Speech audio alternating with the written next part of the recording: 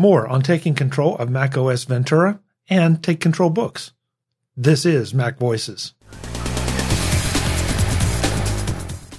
This week's MacVoices is supported by Collide. Collide is an endpoint solution that uses the most powerful untapped resource in IT, end users. Learn more at collide.com/MacVoices. Welcome to MacVoices. This is the talk of the Apple community, and I'm Chuck Joyner. Folks, this is part 2 in a 2-part discussion with Joe Kissell about his new Take Control of macOS Ventura from Take Control books, some of the details that you're bound to run into once you do the upgrade, and also Joe covers some updates on Take Control books and how you can continue to get that information. Let's go back and let Joe do the talking. You know me, I love to argue. I love to take the other side just to see what your reaction would be. But, you know, the iPhone installed base is a lot larger than a Mac installed base. Mm-hmm. And unfortunately, there are a lot of us that are getting a little longer in the tooth that, you know, we're used to seeing it the way we've seen it. And now you have a lot of other people who are used to seeing it the way they're seeing it. And knowing how Apple plays the long game, I mean, full confession here, I have not really kept up with all the news on the betas because after a while it gets a little exhausting, sure. and because it's not final. I've not run a beta, so I have not seen some of these things. So everything you're saying here makes a lot of sense to me, but I'm trying to pull over and see it through the iPhone eyes. And, you know, okay, this is it. And, oh yeah, now I need to buy a computer. Well, now this one works better. So we may be on the short end of the straw, just like as geeks, we've been a little bit on the short end of the straw on a lot of things because Apple keeps taking some of the subtleties away that we've enjoyed playing with all these years and crafting to our own desires. So I don't know. I mean, it's different. I guess we'll adapt and we'll have to, because here it comes. Yeah. Yeah. Well, you know, It's obviously not something that I can affect in any way. Apple is not, you know, couldn't care less about what I think. They're not going to change something because I say it's annoying. There's a lot, you know, some historical precedent there, but I do think that there some things were maybe started with good intentions, but not thought through as fully as they could have been. And of course, Apple never explains themselves. They never say, we made this change this way because X. They never, ever, ever do that. They just say, here, it's different. Get used to it. And if someone from Apple could say, okay, the reason there are these 8 different groupings of settings, and the reason that things within each group are arranged in this particular order is that we are trying to accomplish this. I mean, I would listen attentively. I may or may not agree, but at least I would say, oh, okay, at least there was a reason. At least somebody was applying some sort of logic to this. But in the absence of that story, I'm not seeing the logic, and I can only come to the conclusion that there isn't one. So, or it escapes us all at this point. So, yeah. Joe, before we wrap up, you know, in the past, and I think it's probably gone 2 or 3 versions. I'm not even going to pretend to know because of COVID. The last 3 years have been a blur. Yep. But you used to do the Take Control of upgrading 2 books.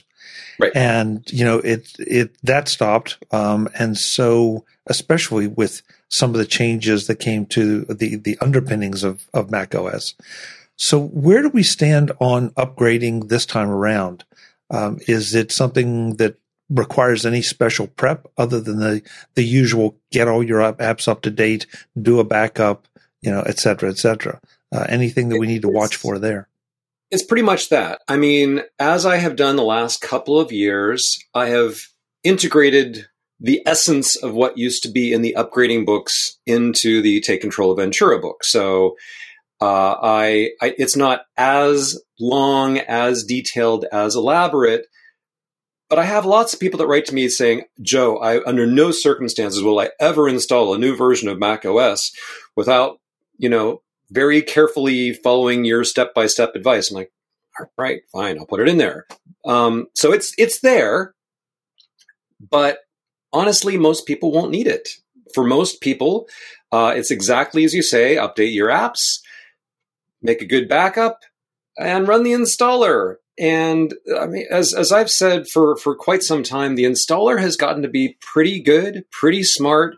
It's not like the old days where there are all these pitfalls and traps and, oh man, what if this happens? It's not going to do the right thing. Almost always it does the right thing. And you just click through it and you follow the steps and you're done. You're happy. Now, there is this element that once you've run the installer and your Mac has restarted and now it's running Ventura, some things will seem weird and different. And there will be all these dialogues popping up and alerts and asking you questions and all this kind of stuff. And the longer it has been since you've done a major system upgrade, the more of these you'll have and the more confusion you'll have and the more like, well, why is it asking me that? And what does this mean? And how do I answer this? So actually installing it is not so much the challenge as knowing how to answer all those questions and what to do in the immediate aftermath of the installation. So that's part of what what the book helps you with. But I'm trying to not just say, should you upgrade? What will you get if you upgrade? How do you upgrade? But once you've upgraded, all right. Can we actually go and find all these new features? And I saw a little, 2-minute demo of this in a keynote, but how do I actually use this feature? Or can I use this feature? Does it even work with my equipment? Under what circumstances will this be valuable, or should I maybe turn this thing off? So we go through all that, and that's a lot of what the book is about. When you say you're going to get bombarded with all these questions and all, are these like the granting permissions that we went through? And are you referring to if I'm moving from, let's say, I've lost track now. Let's see what we're on Monterey. So let's say Catalina or even earlier than that. Is that what you're referring to, that you're going to do like a cross multiple system upgrades to get current? Yeah, exactly. So with each version of Mac OS, you install it and it says, okay, here's some new feature. And because of this new feature, I have to ask you some questions. I have to ask you permission to do certain things, or you have to install this or upgrade that or do whatever. So if you are coming from Monterey, you've already answered most of those questions. There will be comparatively little left for you to do. It may be that I open the Mail app for the first time, and as always happens, it says, oh, I have to upgrade your database. So it runs through that and it takes a few minutes and you're done. And you'll have some little incompatible things like some Mail extensions have to be upgraded or whatever. Stuff like that. But if you are moving from, let's say, Mojave or some, more than a couple of years old, where you haven't gone through those intermediate steps to grant the permissions and fix this thing and uninstall that and do all the other things, the number of questions and requests that you will be bombarded with when you first install Ventura will be quite a bit larger. And I forget when this was. This might have been in Big Sur. It might have been in Catalina. It was 2 or 3 years ago. I took a screenshot. I had my previous version of Mac OS installed, and I just ran the installer, restarted, and I just waited a couple of minutes for all these alerts to pop up. And I took a screenshot, and there were, I want to say 12 or 13 alerts all on the screen at once, and they're overlapping. I couldn't even get to one before the next one popped up and the next one popped up. So I let them all pop up. Then I rearranged them so that I could see them all at one time. And it was really, really, couldn't you just have one dialogue that says, here's all the things we want to do. Is this okay? I don't know. Apple didn't hire me to work on user interface. So, but, it can get kind of excessive at times. And, people want to know, all right, well, I think it's okay if I just click OK here, or I click allow, or I click whatever the thing is, but I'm not really sure. What will be the consequences if I say no? Can I take that back later? Will something not work? What will be the problem if I don't agree to this, or if I choose something else? So that's the kind of thing we want to make sure is clear. Today's MacVoices is supported by Collide. Collide is an endpoint security solution that uses the most powerful untapped resource in IT, end users. Old-school device management tools like MDMs force disruptive agents onto employee devices that slow performance and treat privacy as an afterthought. Collide does things differently. Instead of forcing changes on users, Collide notifies your team via Slack when their devices are insecure and gives them step-by-step instructions on how to solve the problem. By reaching out to employees via a friendly Slack message and educating them about company policies, Collide can help you build a culture in which everyone contributes to security, because everyone understands how and why to do it. That makes for a stronger security now and a stronger security future. You can meet your compliance goals by putting users first. Visit collide.com/MacVoices to find out how. That's Collide, KOLIDE.com/MacVoices. Thanks to Collide for supporting this edition of MacVoices. Yeah, I mean, some of this is just, I think, and this is my opinion, but some of it is just the nature of the world we live in with all the security requests. If you want to be secure, I mean, if you don't care about security, then don't worry about some of this stuff. But, I think it's great that Apple does kind of force you through a certain ritual to grant a program access to certain information, because at least it forces you, whether you like it or not, it forces you to think about it. And, you're not quite as likely to say, yeah, okay, click. I trust that developer that's, from, Minsk. Sorry to our Minsk listeners. So let me just say, there is this very real phenomenon of, alert fatigue. So on the one hand, yes, it is good for Apple to say, this app wants access to your contacts. Is that okay? And you might think, actually, that app has no business messing with my contacts. No, that's not okay. And then later on, you find out, oh, that's why it needed my contacts. It was for this thing. So I appreciate that on the one hand. On the other hand, we had this thing, I'm in Saskatchewan, and there was this big international news story. It was in the headlines in the US. It was in the headlines in England. There was this mass stabbing. Okay, so these two brothers went on a mass stabbing spree, killed 10 people and injured 18 more, or something like that. Then there was this multi-day manhunt. Okay, so over the course of 4 days during this manhunt, every iPhone, iPad, and Apple Watch in the province got no fewer than 11 emergency alerts. You're just mind your own business, doing your own thing, and this thing comes up, and you might live hundreds of kilometers away from where the action is happening. There's nothing at all no action that you can possibly take. 11 times in 4 days, these alerts came up. And you're like, okay, if there's an alert, an Amber Alert, an emergency of some kind, you got to inform the public. You want them to be safe. That's great.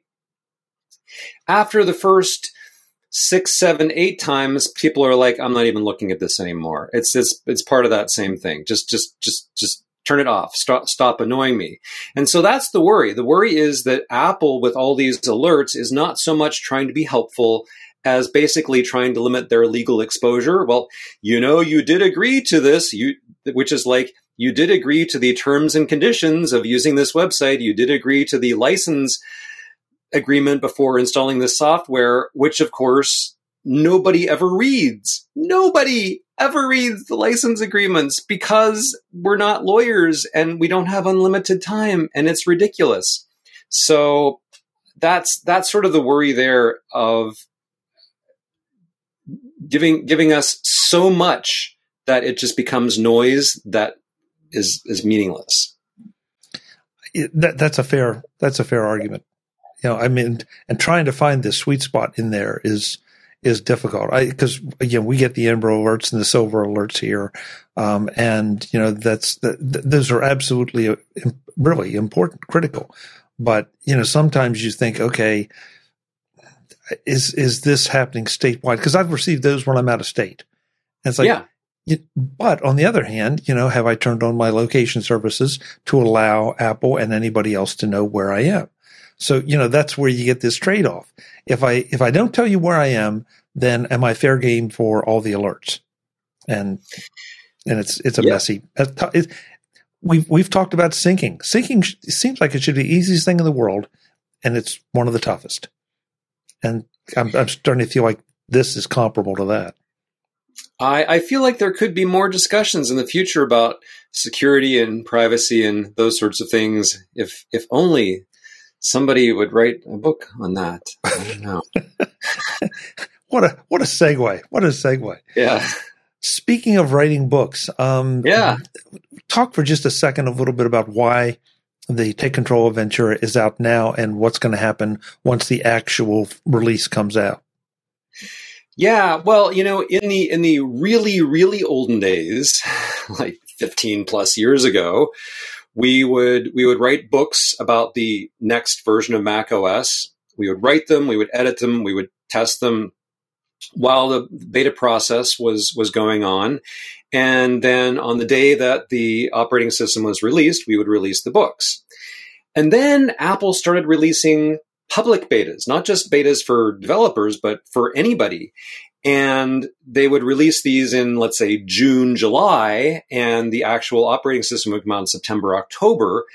And so millions and millions of people would download the betas. And as they're running the betas, they'd be like, okay, but how do I use this? How does this work? How do I upgrade? How do I do these things? And they needed answers to these questions now, not, during the beta process, not later on after the thing was already released. The other thing that was going on is that because of the public betas and every magazine and website and podcast in the world covering all these features and the new stuff in great detail, if we waited until the final public release to put the books out, a lot of people would be like, I don't care anymore. I've already got the information I need from elsewhere. So in order to, on the one hand, be helpful to our readers who really want to know this stuff sooner so that they can do stuff with the betas, and on the other hand, remain relevant so that we're not just telling the same story everybody else has told, but last, we started putting out preliminary versions of our books during the beta period, with the idea that, stuff will change. Maybe some of the things that we complain about will get fixed before the final release. Maybe we'll have new complaints. Maybe some features won't quite make the final cut. These kinds of things happen. So we'll give you a preliminary version to get you started. And then when the final release is available, we will have a free update to our book that will tell you what has changed between then and now. And so that's what we've been doing for a number of years, and that's what we're doing again this year. If you buy Take Control of Ventura now, then when it is finally released, which we assume will be sometime in October, we will have an update to the book that will talk about whatever has changed between now and then, good, bad, or otherwise, and we'll also tell you how you go about upgrading from the beta version, if you installed that, to the final version. That category might be the most important right there, because I know so many people that are running the beta. I've always been afraid of running betas because, then, okay, what happens, especially in a production environment, what happens, when I want to leave the beta and, get just to the real releases. And so, that would definitely be something. If I knew I was going to have that, I might have been playing with the betas, but now there's no point. So. Yeah. All this goodness is at takecontrolbooks.com. Joe, what's the pricing on this book? So this book is $14.99. Of course, if you had one of our recent few years worth. I don't remember without looking it up how far back it went, but any of the recent 2 or 3 versions of this book, we give you a very generous upgrade discount, and you will have already received email about that. And you can also buy a bundle of this book and Josh's book on iOS 16 and iPadOS 16 for a low bundle price of, oh God. So, see, I should know this stuff. Like I literally came up with the prices. I'm like, what were we charging? We're charging $20 or $25. I don't know. A big discount. Big discount over buying the 2 books separately. Go to the website. There's a bundle. Just give us all your money and we'll give you all our books. There you go. And the books are well worth the money. We hope so. Yeah. Hey, Joe, thank you. It's great to see you again. I hope we get to do this a little more often. I know things have been a little nuts for you this year, like they've been for me, probably like they've been for everybody, but for different reasons. So I hope so too. And paradoxically, if you all, and I love you, viewers, listeners, customers, if you would just leave me alone for a while so that I can write books. Like if you would stop sending emails saying, when's this book going to be out? Then I would actually have time to write the book. That would be awesome. Then we're both happy. So leave me alone so I can work. Joe, Joe, you make a really good point though. Because there are a lot of people that are interested in what's coming out and what you're working on. What's the best way other than emailing you, which, just takes you away from other things? What's the best way for them to keep up with what's happening? Thank you for asking. So a couple of things. Number one, we have a blog. TakeControlBooks.com/blog is prominently featured on our website. Every Friday, I write an update. Hey, here's what happened in the last week. Oh, we released some new books. Here's what we're working on for next week or for later this month. So by reading the blog posts, you can get a really quick overview of what has happened recently and what is about to happen. So that's one suggestion. Of course, you can also subscribe to this in an RSS reader like NetNewsWire. So if you want to keep up with things that way, that's an option. Every book has an ebook extras link. If you get the PDF version, then just up at the top right corner of the cover is a link that says ebook extras. You can click that. In any format, toward the end of the book, in the About This Book section, there's like an Access Extras related to this book link, and you click that. That will take you to a page that will tell you about our update plans, if any. And in most cases, just going to like the books page in our catalog will have an update plans tab there. In some cases, we even have like a little banner at the top of the description saying, here's our update plans. And if you are on our email list, then you should actually read the emails, because often I say, here's a new book, but by the way, here's what's coming next week and here's what's coming in the future. And so there are many ways to become acquainted with what our plans are, and any of those ways where it does not require direct manual intervention from me is the best way. Because I get a lot of email, and it is quite time consuming to answer. So take advantage of all of those resources that we offer, and we thank you for your kind attention. Okay, so folks, now you have multiple reasons to go to TakeControlBooks.com. Not only do you get to see what is there about the Ventura book that Joe has just released, but also about all the other Take Control books, about all the ways that Take Control can communicate with you, so that you don't have to communicate with Joe and he can keep writing more books and keep the website updated, et cetera, et cetera, et cetera. You get the idea. Joe, thank you. It's been a lot of fun. We will do it again. Sounds great. Always a pleasure. Folks, I'm Chuck Joyner. This is MacVoices. One more time, TakeControlBooks.com for everything we've talked about here and a whole lot more from a lot of really great authors. Until the next time, and as always, I'm Chuck Joyner. Thanks for watching. Visit MacVoices.com for show notes and to connect with Chuck on social media. Get involved in our Facebook group or like our Facebook page, and get more out of your Apple tech with MacVoices magazine, free on Flipboard and on the web. And if you find value in it all, consider supporting us through either our Patreon campaign at patreon.com/MacVoices or by making a one-time donation via the PayPal link on our front page and in the show notes of each episode. You will join these fine people who help bring you Mac Voices.